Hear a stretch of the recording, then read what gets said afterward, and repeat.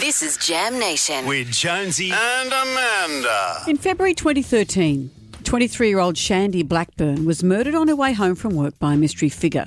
The prime suspect, her former boyfriend John Peros, who was charged in 2014. Well, from the creator of the Extraordinary Teacher's Pet podcast, Hedley Thomas is hosting a documentary, Sandy's Story, The Search for Justice, on Sky News tonight, and he joins us now. Hello, Hedley. Hi, Amanda. How are you? I'm very well. Nice to talk to you. It sounds Thanks like for having me. it sounds like an open and shut case. So he was charged. End of story. Yeah, it was very much a case of competing prosecution and defence arguments where the defence ran some very powerful evidence that tried to create doubt for the jurors, and that's their job, and they showed that there were alternative propositions to the ones raised by the police and potentially another suspect altogether.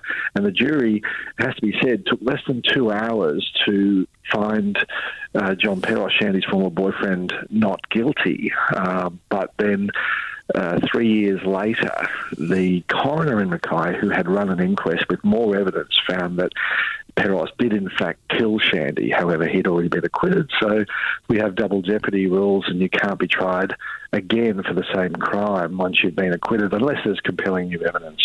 Wow. So this was based on a podcast series that you did, and one of the things was looking at some of the forensics in the laboratory. It's interesting that Anastasia Palaszczuk has announced a commission into the inquiry in the troubled forensic labs in Queensland. Is this all part of that story?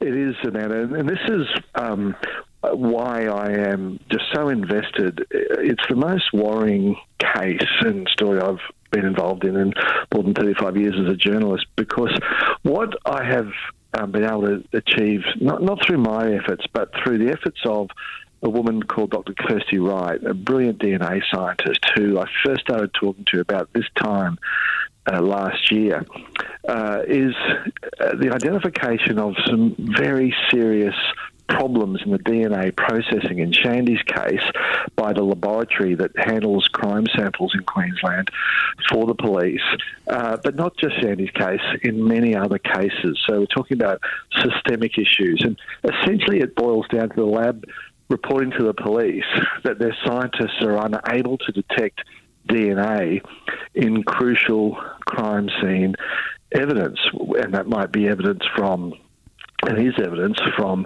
sexual assault victims, from murder scenes, from serious assaults, from property crime.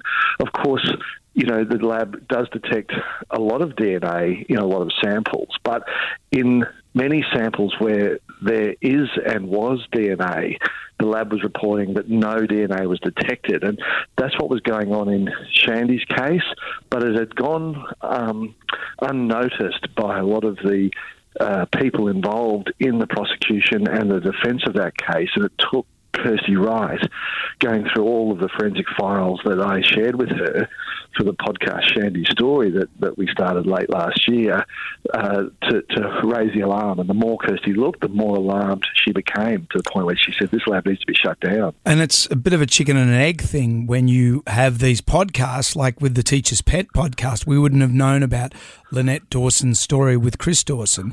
But having said that, that's in the courts now, so you can't comment further on that. Is that right?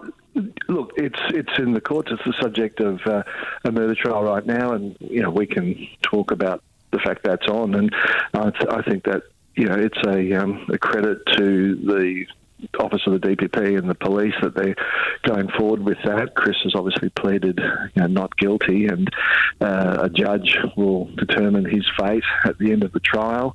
It's judge alone, so there's no jury in this case, and we expect the judge will reserve his decision and write his reasons and deliver it some weeks or possibly even months after the end of the trial, which might last another couple of weeks. Right. Well, it's fascinating. Absolutely fascinating. We always love talking to you. A Shandy Story, The Search for Justice, tonight, 8 p.m. on Sky News Australia. Hedley Thomas, thank you for joining us. Thank you so much. Thanks, Hedley.